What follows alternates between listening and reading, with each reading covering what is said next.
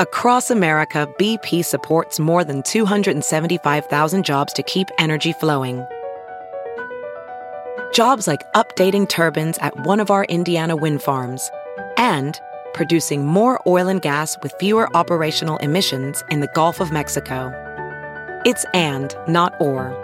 See what doing both means for energy nationwide at bp.com/investing in America. It's Merriam-Webster's Word of the Day for October 30th. Today's word is respite, also sometimes pronounced respite and spelled R-E-S-P-I-T-E. Respite is a noun that means a period of temporary delay.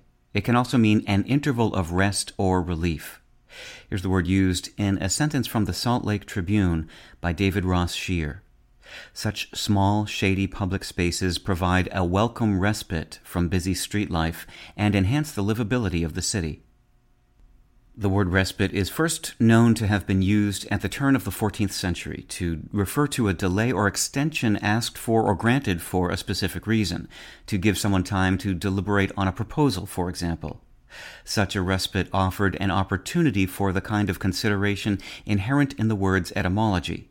Respite traces from the Latin term respectus, also the source of the English word respect, which comes from respicere, a verb with both concrete and abstract meanings, as in to turn around, to look at, or to regard.